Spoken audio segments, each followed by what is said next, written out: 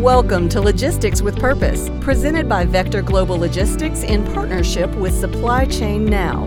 We spotlight and celebrate organizations who are dedicated to creating a positive impact. Join us for this behind-the-scenes glimpse of the origin stories, change-making progress, and future plans of organizations who are actively making a difference. Our goal isn't just to entertain you, but to inspire you to go out and change the world. And now, here's today's episode of Logistics with Purpose. Hi, I'm Christy Porter from Vector Global Logistics. Thanks so much for joining us for another exciting episode of Logistics with Purpose. And today I have the absolute pleasure of co-hosting with my team member, Elisa Rodriguez. Elisa, how are you? Hello, Christy. Everything is great. Thank you so much. And thank you for doing this. We are really happy to see this podcast. So thank you so much. And thank you, Simon, for joining us today. Yes. So tell everybody who we have joining us and whose amazing story we get to share today. Simon, he's the founder and global CEO at SolarBuddy. So we are more than happy to have you here today, participate with us on this podcast. So Simon, how do you feel? I'm very excited to be here. Thank you very much for inviting me along. I'm looking forward to sharing some stories and talking about the work we do, and I appreciate the opportunity to be on your podcast and share that. So thanks for having me.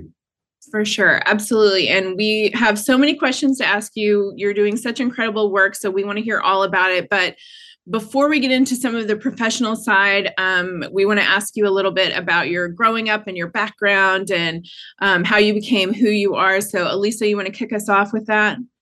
Yeah, so welcome again. And Simon, first of all, please tell us a couple of experience you had while growing up.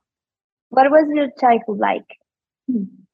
What was my childhood like? I had a lovely, very, very precious childhood. I was very lucky. I was born into a beautiful family. I'm the youngest of 4 children. There's a few years between my elder siblings and I, so it was like I had 5 parents, to be perfectly honest with you. And they laugh at that. But I grew up in the southwest of England, a county called Somerset, which is very rural. It's a very rural part of England, very idyllic. Lots of old houses and old cottages with thatched roofs and beautiful farms and whatnot. So yeah, it was a very idyllic childhood. My father was an entrepreneur. He's retired now, but back then he was an entrepreneur. So that sort of entrepreneurship was put into my DNA, and many years later, here we are. But yeah, Southwest England. Went to university in London, and yeah, it was a very, very special childhood growing up. It sounds like it. Sounds very picturesque. I'm picturing it in my mind as you're talking about it with the beautiful thatched roofs and everything. I already want to visit.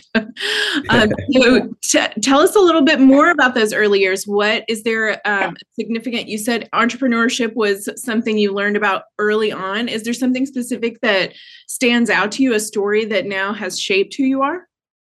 I think I think there's a few actually, but I just remember. I remember the transition from my father being a non-businessman, i.e., working for somebody else, and then starting his own business, and that the shift that had on my family and my father particularly, and the hours that he worked and the pressure that he was under and the responsibility that he took on. Not just having people working for him, but their whole families. And I remember that vividly as a young boy, 5, 6, 7 years of age, where my father would, he would work extremely hard to put a nice life for his own children and a nice roof over our heads, but also took it very seriously that he had a responsibility to do that for everybody that worked for him and worked with him. And that was probably the most lasting memory of that time. There was a lot of hard work, and I think that instilled in me a certain set of values and ethics in business that we as business leaders or founders or whatever have a responsibility beyond the bottom line, beyond our shareholders, but also most importantly for the people that are in our teams and in their families. And I think that's probably the biggest lesson I learned growing up. That's a big one. That's a good one. Yeah. So if you could turn back time and talk to your old 21-year-old self, what personal or professional advice would you give him? What personal and professional advice? Or That's okay, so deep, right? that's a very good question as well. Professional advice. Well, I mentioned I went to university, and this is personally for me, and certainly not for everybody else. But I felt frustrated at university. I felt like I was like a greyhound in a cage, ready to go and take on the world. And 3 years of study was preventing that. And so I was building businesses and generating income whilst at university. And I think the business world is littered with university dropouts that have gone on and done amazing things. And I think looking back, I probably wouldn't have gone to university. So that's slightly professional and personal, I guess, because I had ideas and plans that I wanted to implement right there and right then. And learning about it in a classroom hasn't been anywhere near as valuable as learning about it in real life. And I've certainly learned business and whatnot through the school of life. And that's probably what I would tell my 21-year-old self, even though at 21 I was nearly finishing university. So that's probably what I tell my 18-year-old self.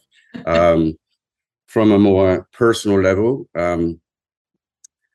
maybe try not to do everything at once. Just slow down a little bit, and there's plenty of time, and there's a long life ahead of you, and stop and take things in every now and then, rather than be that greyhound and run as fast as you can and do as many things as you can. Just slow down a little bit and smell the roses, so to speak.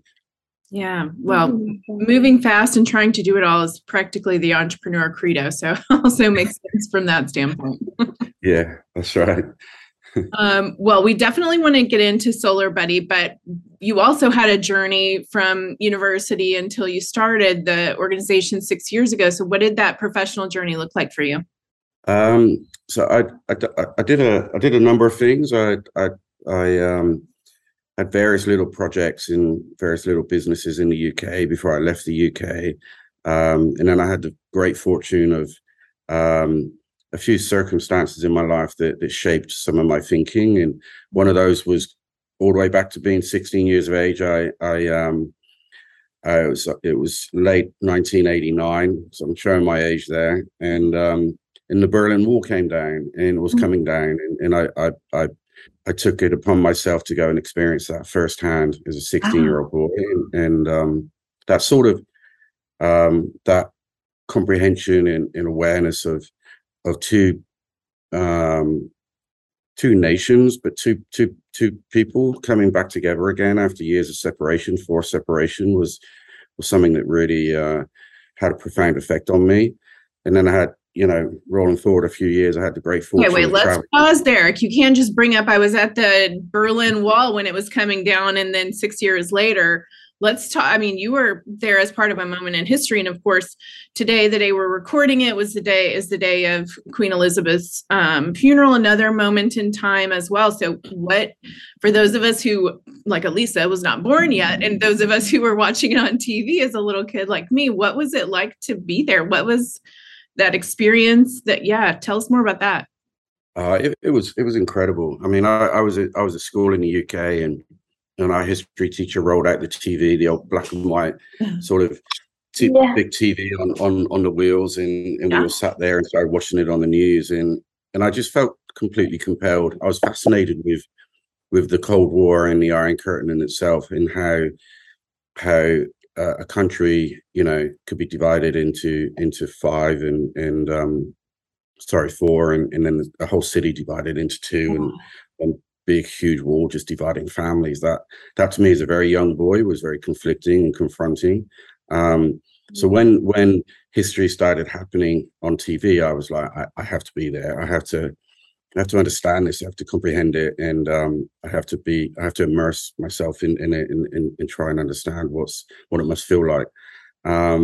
So yeah, I just basically bunked off school. I'm not advising anyone to do that, but bunked off school, which is an English term. So I skipped school and made my way from the UK to Munich in Germany, and then up to Berlin from there, and just joined the crowds and joined in on what was going on, and met some amazing people that I'm still friends with now, and Wow. And it was a moment in history, and I'm proud that you know I as a boy had the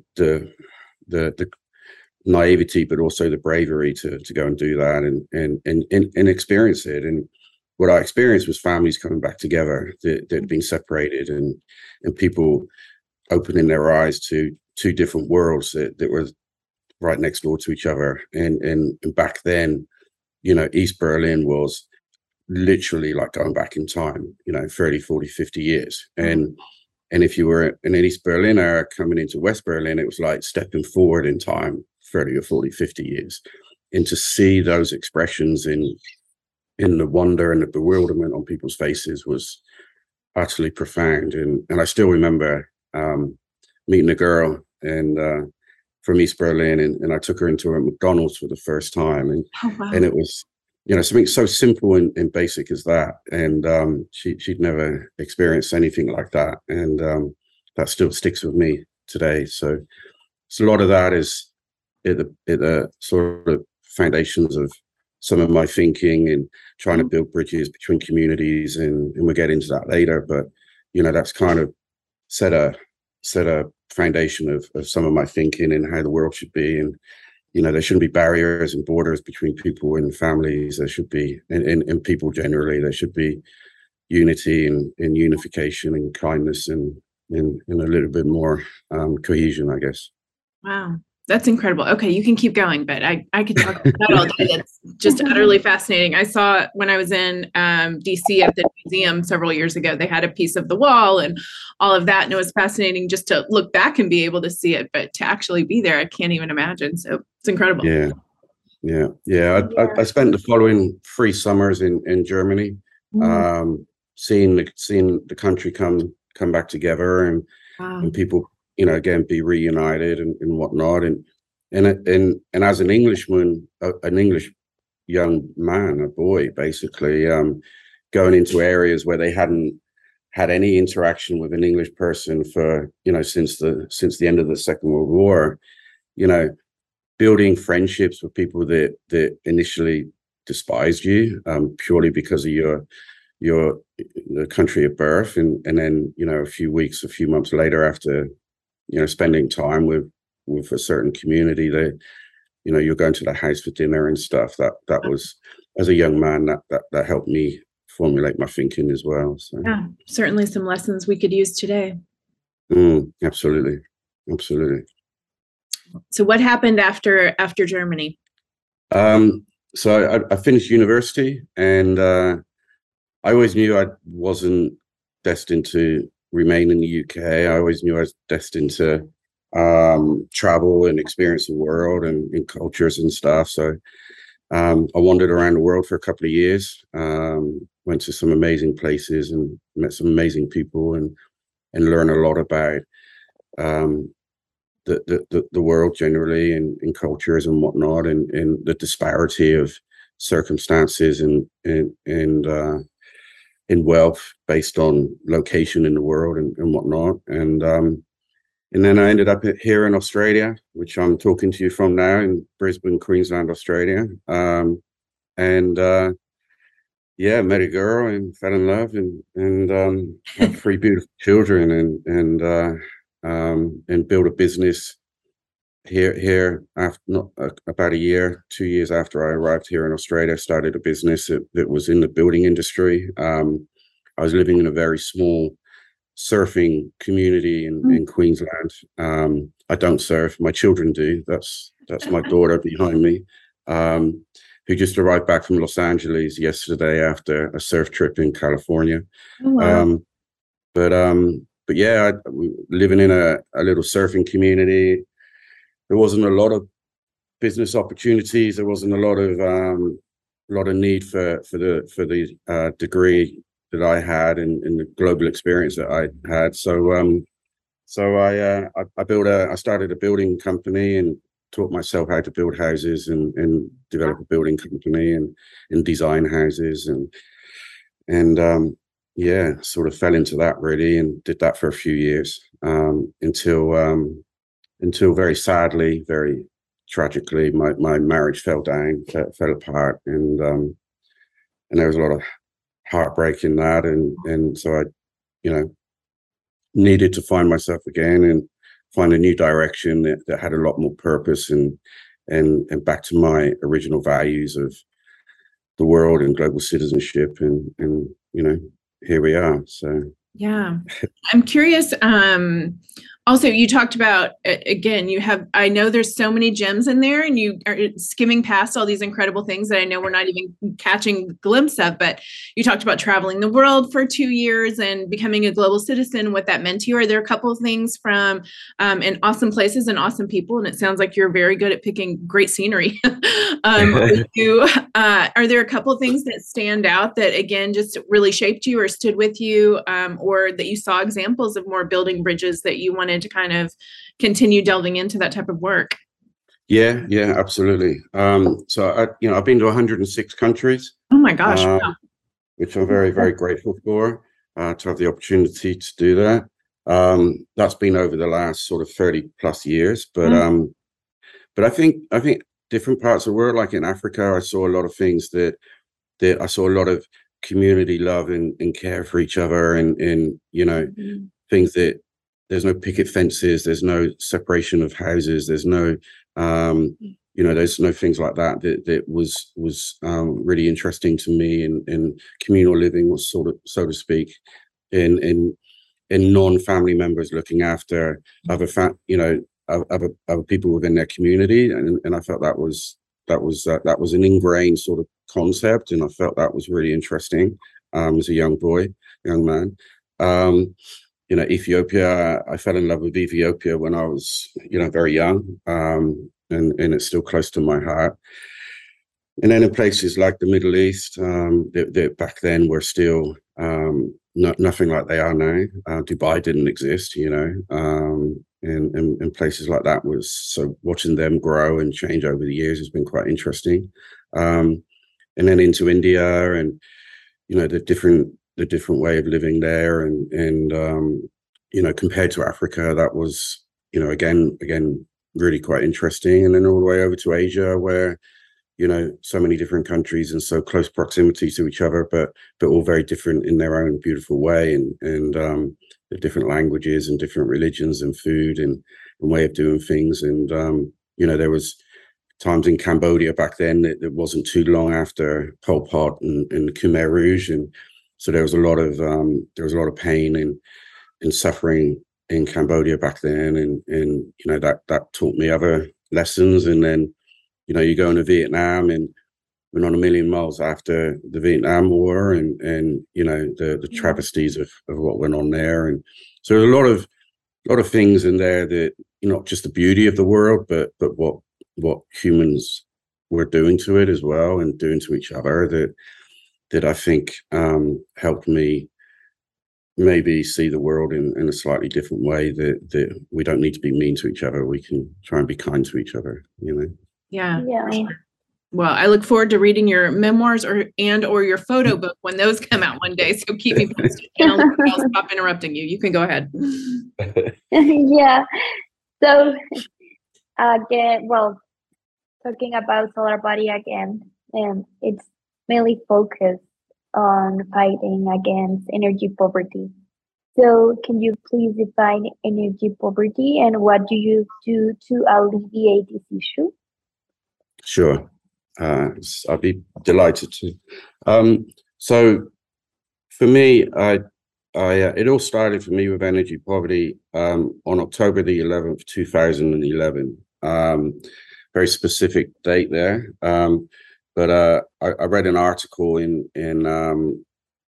Time magazine. I was going through the divorce that I mentioned, and I was in a fairly metaphorical dark place. I was, slightly heartbroken and not seeing my children every day, and that's very hard for the children. It was very hard for me, and obviously, very hard for my now ex-wife, but like it is for anybody in divorce and whatnot. But I'm quite an emotional cat and wear my heart on my sleeve, so I struggled with it, and this idea of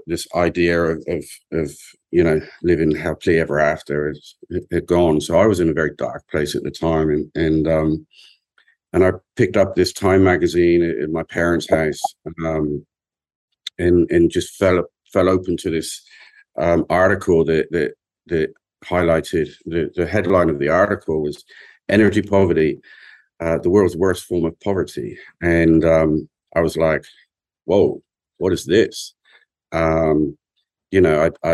I traveled the world. I'd been into so many different places, and basically I'd lived in energy poverty, but actually hadn't really comprehended it.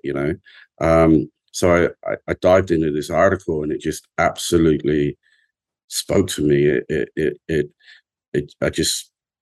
was a moment in time where it was profound for me, and really, I've had the great fortune of meeting the author, the journalist of that article, and it just described energy poverty, how it affects so many people purely based on where they were born, and for no other reason. And I think we can all describe what water poverty is, or water insecurity is, in general, economic poverty and different things like that, and homelessness and everything. But energy poverty back then, and even still now, is still such a hard thing for people to comprehend.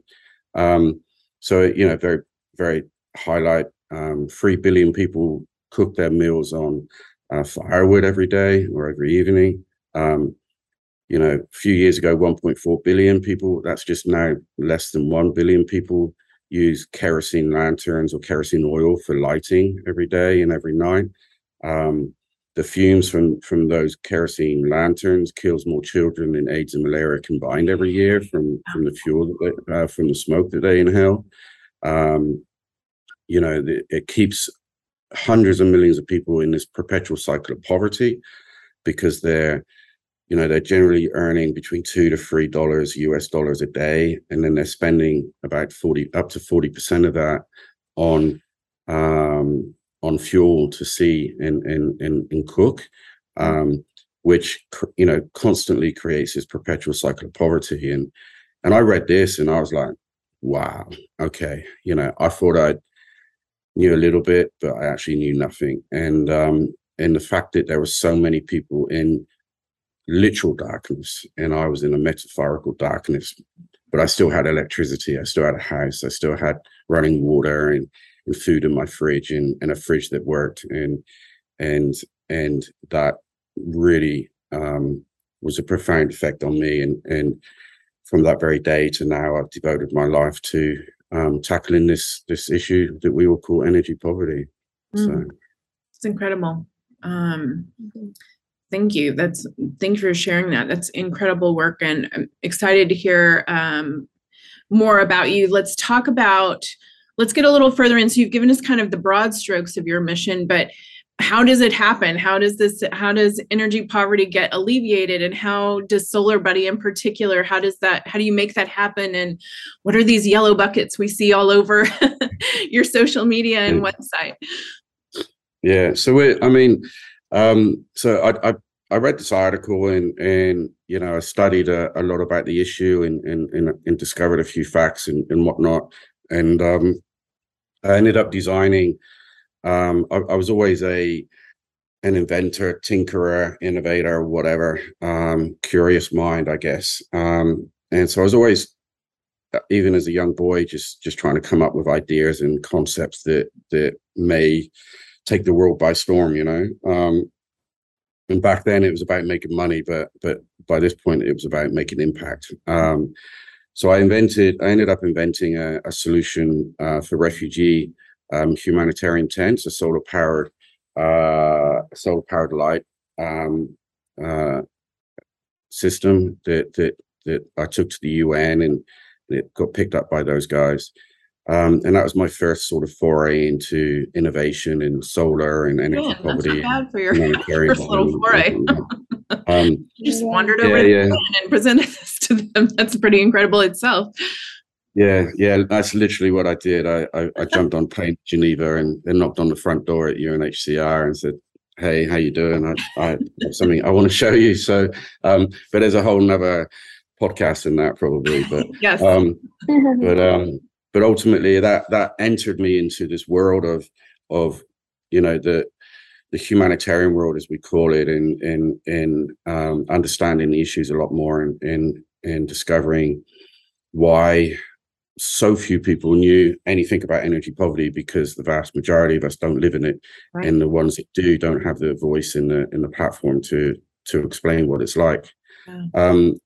So in that world, I really unearthed a greater knowledge of the and build a greater empathy of the people that actually suffer from it. And during those years between 2011 and 2015, I lived in Somalia, I lived in Ethiopia, I lived in Iraq, in Chad, and all these other places around the world that are in chronic, energy energy poverty, I guess. And I started. Prior to this, I'd written a series of children's books, and they'd done quite well, and they're about keeping children safe and stuff. So whenever I sort of go out and hang out in the communities, and my curious mind would want to learn and watch and listen and understand how people live and survive in such environments, I take a bunch of children's books with me and hand them out to the kids and stuff. And it was at those moments where we'd sit and talk and listen and read.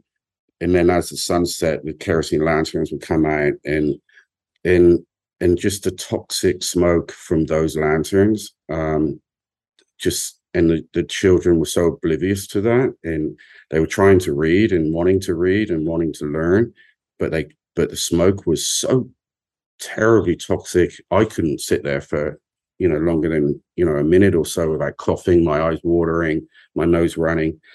Yet these children were just, it was nothing to them, and that was when I decided to move out of the safety sort of security element of working with the UN and set up my own charity and actually do something that had more of an impact directly for children that needed it. And that's where SolarBuddy comes from. And the idea, and that's still the foundations of our idea, was if we could develop an education program for children that don't live in energy poverty, children in America, predominantly children in Australia and elsewhere around the world, Europe, where they can learn not just about energy poverty, but about global citizenship, about the Sustainable Development Goals, about the environment, and about culture, and about how other people and children live in the world.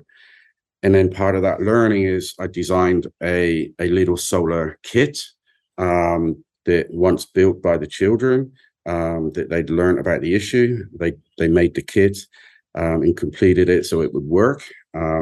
We could then donate those solar-like kits that are completed to children around the world that actually lived in energy poverty. And if we could do that, and we could do that by millions and millions and millions of units, then ultimately we're educating and creating awareness about the problem with the next generation, so they're empowered to feel like they can actually solve it, along with providing tools for children in energy poor countries to study, have a better education, so then they feel and are aware enough to be able to know that they can help solve it as well. And it all comes down to education and awareness. And, I challenge anyone to read a book in the pitch black, because you can. And we all know knowledge comes from books, and maybe podcasts and a few other bits and bobs now. But that's the essence of the idea. And I mapped out on my dining room table in late 2015, and we went live in early 2016. And 6+ years later now, we operate in 52 countries. We've donated lights all across the world to millions of children, and all those lights are stacked in those little yellow buckets that you see, and there's 50 lights in each bucket. And then once those lights are handed out to the 50 children, those buckets are then converted to water filtration systems. So they sit in each classroom and purify the water for the children in the classroom. And that's what we do. And, we do it well. I often joke that we are a logistics charity. We have factories that supply our DC centers, and then those DC centers send buckets of lights across the world to classrooms, to corporate conference rooms, to big events. Yeah. And then they get sent from there once they've been quality controlled and checked to the last mile, very remote communities all across the world, in Africa, the jungles of Papua New Guinea, and rural India, and the islands of the South Pacific. And when you look at it like that, we are basically a logistics charity, and that's the hardest part of what we do. But it's around, I call it bookend goodness, but ultimately we're educating hearts and minds, both, with children and people, adults that don't live in energy poverty, and connecting them with the bridge of a light to children that do live in energy poverty. We know that you already recently expanded your operations into the US. What are some of your future initiatives and projects? Like CS. Tell us what's on the horizon. What's on the horizon? Okay. Lots and lots and lots of things. I have no doubt. We have a little book coming out, a little children's book. Wow! So that's our first one of 18 that we're working on another 17 children's books to tell the story of amazing children in the world that help other children with some of the issues of the globe. So I'm really excited about that. I'm a big grown-up child, basically. So and why write one book when you can write 18? Exactly. Yeah, I did 12 in my first series, and so go a few more on this one. But yeah, so we're working on that. But there's, we're constantly innovating. As much as we're an education charity or a logistics charity, we're also at our core an innovation charity. So we're constantly developing new products and new solutions to lift more people out of energy poverty. From StudentBuddy, which is now live, which is a more powerful solar system that will that operates as a room light, also as a torch, but also charges mobile phones. We provide them to predominantly young teenage girls, so they can feel safe walking around their village at night. They don't get taken out of school to go and charge mobile devices in other villages, so they can stay in school whilst those devices are charged at home with their new StudentBuddy, which protects them in various ways. I'm working on a cook stove, a renewable energy powered cook stove, and a renewable energy powered refrigeration system. We do community lighting and sports lighting, so children can play sport after the sun sets in remote parts of the world where it's very hot during the day. So that's a product pipeline. I've developed a carbon trading platform which feeds into our community projects. We've created a corporate engagement program where people learn about Solve 17. They learn about the 17 Sustainable Development Goals and certain real life experiences and examples of that, and then they have to innovate solutions as part of their team building day. And we've developed that, and that's going really well. And there's lots and lots and lots of other things we do, but just a typical Tuesday for you. Yeah. yeah. But I have unbelievably passionate, capable, and an inspiring team that works with SolarBuddy, and we attract some amazing people to come and join our journey, and I'm very, very, very lucky and grateful for the hard work that they do, and the passion and that they bring to the table every day. So I'm very lucky in that sense. Yeah, that's incredible. Thank you. I'm curious, you've mentioned, of course, a ton of things. It all came from, one idea or one initiative and springing out of that. Of course, I'm sure there were a lot of challenges along the way. Would you mind sharing some lessons learned, either mistakes that you made or something you just couldn't anticipate that you had to pivot for, perhaps like a pandemic? But just a few things you've learned along the way, especially as a tinkerer and inventor, a guy who sounds like he's always got, juggling a bunch of ideas at once and trying to bring a team and on board to this and expanding into multiple countries. Yeah, it's nothing big and audacious is easy, and that's why they're big and audacious, and not everyone tries to do them. You have to have a little bit of crazy, absolutely. My personal life has definitely taken a backseat for the last 10 years, and probably will for the rest of my life. And that's because my personal life and my professional life is so intertwined.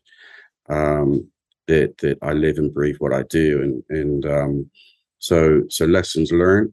That if you think you've got to the finish line, in fact you've just started, pretty much. You have to constantly be ahead of the curve and always thinking into the future whilst working on the present. I work in 5 years in advance in some of the things that we're doing, and then build the steps to get there.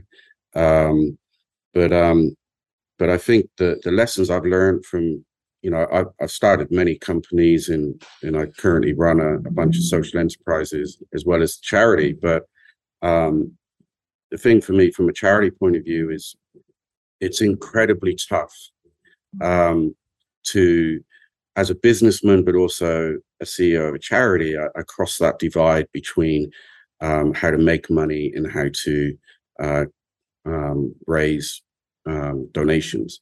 And there's a real interesting sort of dynamic for me that I've witnessed firsthand of so many amazing business leaders and successful business people don't look at founders or people that run charities or work in charities with the same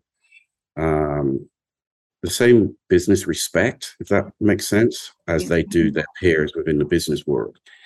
And that to be perfectly honest with you, annoys me. I'm able to say that because I sit in both camps, and I've been successful in both camps. And the thing that I see all the time is if I'm having a conversation with somebody that comes from the business world and they don't know that I also own businesses and run businesses that are successful, then there's almost like you're doing good work, well done, but do you really know how to scale? Do you really know how to do this? Do you really know how to do that? And that to me is moderately patronizing to the industry, not to me, but to the industry. And there's this concept and notion that people that start charities are only doing it because they have such big hearts and they wouldn't survive in the business world. And yet running and growing and developing and expanding a charity is 100 times harder than running and growing and developing and building a business. You have no equity to slice off. You have no, you're constrained by far greater and far more powerful government bodies than a businesses, a private businesses. You have to justify and explain every single dollar that is donated to you, rightly so, completely fair. Sure. But to invest that dollar into hiring the best staff that can make that dollar $10, which means more people's lives are changed, then that's frowned upon. But if you make $10 million in your business and you hire the best staff around, then that's well done. That's congratulated, because then you're going to make more profit. Whereas the concept in charity is you have to do everything on a shoestring, but you have to do it. You have to do more and bigger, and the problems we're solving are far more complex and far more challenging than running a business that is selling widgets to a market that wants widgets. And that's the lesson I've learned, and I continue to learn that. And I've managed to work my way through that. And I'm not. This isn't a carte blanche sort of business is bad, and this is just a reality of the mindset. Is even in the grant space, you apply for a grant as a charity, and they're amazing. The people that pay for the grants and donate the money and the philanthropists, they're phenomenally superb and beautiful human beings. But there's, it costs money to apply for a grant. It costs money to report on the grant. It costs money to manage the grant. It costs money to impact and implement the grant. But then the desire is to 100% of the funds that you receive go to exactly what, to go to the mission, and the notion of overheads and salaries and scale are just totally thrown out the window. And that's without a doubt the biggest lesson I've learned. I enjoy it now. It's 6 years in, it's like, bring it on. I sit with some amazing people, and it's like, look, we know what we're doing, and they're like, yeah, we know you know what you're doing. So that's been a nice outcome. But there's so many amazing charity leaders, charity managers, charity founders that are doing such great work on such short, low budgets, and they don't get credit for it, and they should. They really, really should. From a business perspective, they really should. Yeah, agree. That could be a whole other topic one day. Yeah. So when you're thinking about the idea of giving life to those who need it the most, I have been working in just one quotation from you. It was from Texas to Dominican Republic. So where do you currently ship, and how do you make the decision to focus on that specific areas? I understand that you have the product and you consolidate everything in Texas, but I am not sure if all your lights are there. Mm-hmm. Okay. Such a big need. How do you decide where it goes? Yeah. I mean, if we could grow 10, 15 times tomorrow, then, hopefully we could sort that out. But ultimately, we, as a charity, and again, this goes back to some of the governance in government sort of requirements that we have to fulfill. We have to turn away a tremendous amount of local NGOs or small charities that are registered in certain countries around the world that don't have international or Western registration. So if they're and that's not because we don't want to work with them at all. Quite the opposite. It's because we can't work with them because our governance and our registrations won't allow us to work with small grassroots organizations that don't have they're not recognized within the United States or Australia or elsewhere, which is incredibly frustrating and heartbreaking to say no to people. But we are inundated every day from amazingly passionate and kind people that just want to help their own communities and their own countries. So that's our first filter, is, can we work with an organization that has amazing knowledge in understanding and cultural sensitivity awareness of what goes on in the countries that we want to work with and support. And if they do, are they registered in the appropriate jurisdictions that align with our governance requirements? And then we build a commitment with them through due diligence and hard work and agreements where we can supply them with what we have and want to supply them with. And then they have the tools and the skills and the capabilities and the support from us to distribute the systems as easily and as efficiently and as cost effectively as possible. And then their responsibility to us is to share the stories and share the impact and share the evaluation of the solutions that we've donated to them. So currently we donate to the Dominican Republic, primarily out of the United States. And that's because it's a close neighbor of yours in the US, and there's a neighborly way of thinking when it comes to circumstances like this. So, here in Australia, a lot of donations are requested to go to Papua New Guinea or the South Pacific because, we have a lot of connections with those countries, as we should. And so there's a lot of awareness that we need to do more, and that's where the pool comes from. But we donate lights to, Madagascar, Kenya, Tanzania, India, Wow. Cambodia, all over the world. And that's a network that we've built up over the last 6 or so years, and it continues to grow. But it's extremely difficult, extremely hard to manage the logistics, extremely hard to justify the cost of the logistics to our donors. We've worked for 6 years trying to reduce our logistics costs. We've worked for 6 years to try and build partnerships with the big courier and freight companies because of what we do. And it is, without a doubt, been the hardest thing we've had to do within the charity. It's a tough call. And hopefully our relationship and our partnership can blossom to start solving that problem. I'm curious, where was the first country you shipped to outside of Australia, and what country were you the most excited to get into? So the very, very first test we did was out of a very, very prestigious, very expensive private school in Shanghai. Wow. To a very, very, very remote, impoverished school in Somalia. And we did that primarily.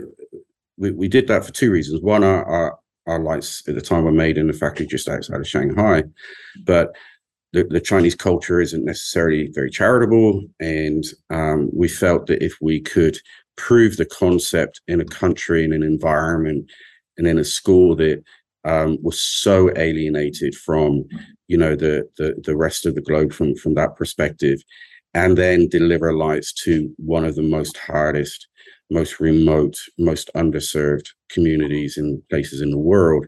If we could do that, then we can build on, So we took that as the hardest challenge, and some amazing stories and impact came out of that. And that was late 15, I think, early 16. And then the very first proper media coverage story was out of a school here in South Brisbane, and we sent lights to Papua New Guinea, our closest neighbor. And that was all over the news here in Australia for a long time, and that generated a huge amount of momentum and awareness, and that sort of propelled us forward quite well. So that was the first one. Wow, that is exciting to hear top stories. So, Simon, please tell us, how can our listeners connect with you, support SolarBuddy, or learn more about you? So anyone can go onto our website. It's SolarBuddy, SolarBuddy.org. And there's everything you need to learn about what we do, why we do it, how we do it. On there, they can donate on there, which obviously would be very, very grateful for people to do that. And every donation results in a light being donated to a child. Somewhere in the world, you can select where where you want that light to go. I have my own website, which is simondoble.com. I do speaking and whatnot. So if anyone wants to book me as a keynote, then I'm more than happy to turn up and have a chat about this on stage. But all my fees are donated to the charity. Follow us on Instagram, solar_buddy. We have a campaign coming out for Christmas to provide birthing lighting kits across Southern Africa. There's thousands and thousands and thousands of remote birthing suites in sub-Saharan Africa and elsewhere in the world, where children are born in the most extreme circumstances, where midwives are holding phones in their mouths to use the torch from the phones whilst they're performing operations to deliver children. I've been aware of this issue for many years, but this Christmas we're running a big campaign to send as many birthing lighting kits as we can to the places that need them, so children can be born in a safe environment. So when does that kick off? That kicks off mid-November, I believe. Okay. So keep an eye out for that. The more support for that, the more children will be born in a healthier environment.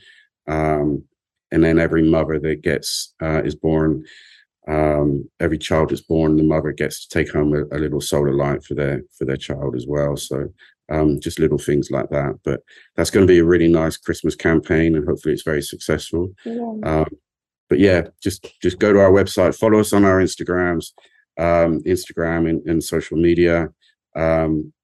Share this story, tell people about energy poverty and what one light can do for a child to get be able to do their homework, feel safe, and go to bed, turning that little light off is the last thing they do, feeling safe and secure, and just share that story, Yeah. So one more thing before we let you go, which we could talk all day. I already can tell I have so many more questions. We'll have to do a follow-up at some point. But so what's one thing our listeners, obviously you're a nonprofit, so we would love people to go on and donate. Otherwise, what is the one big ask that you would ask of our listeners to be able to take action on your story? Is it something you need, something they can do?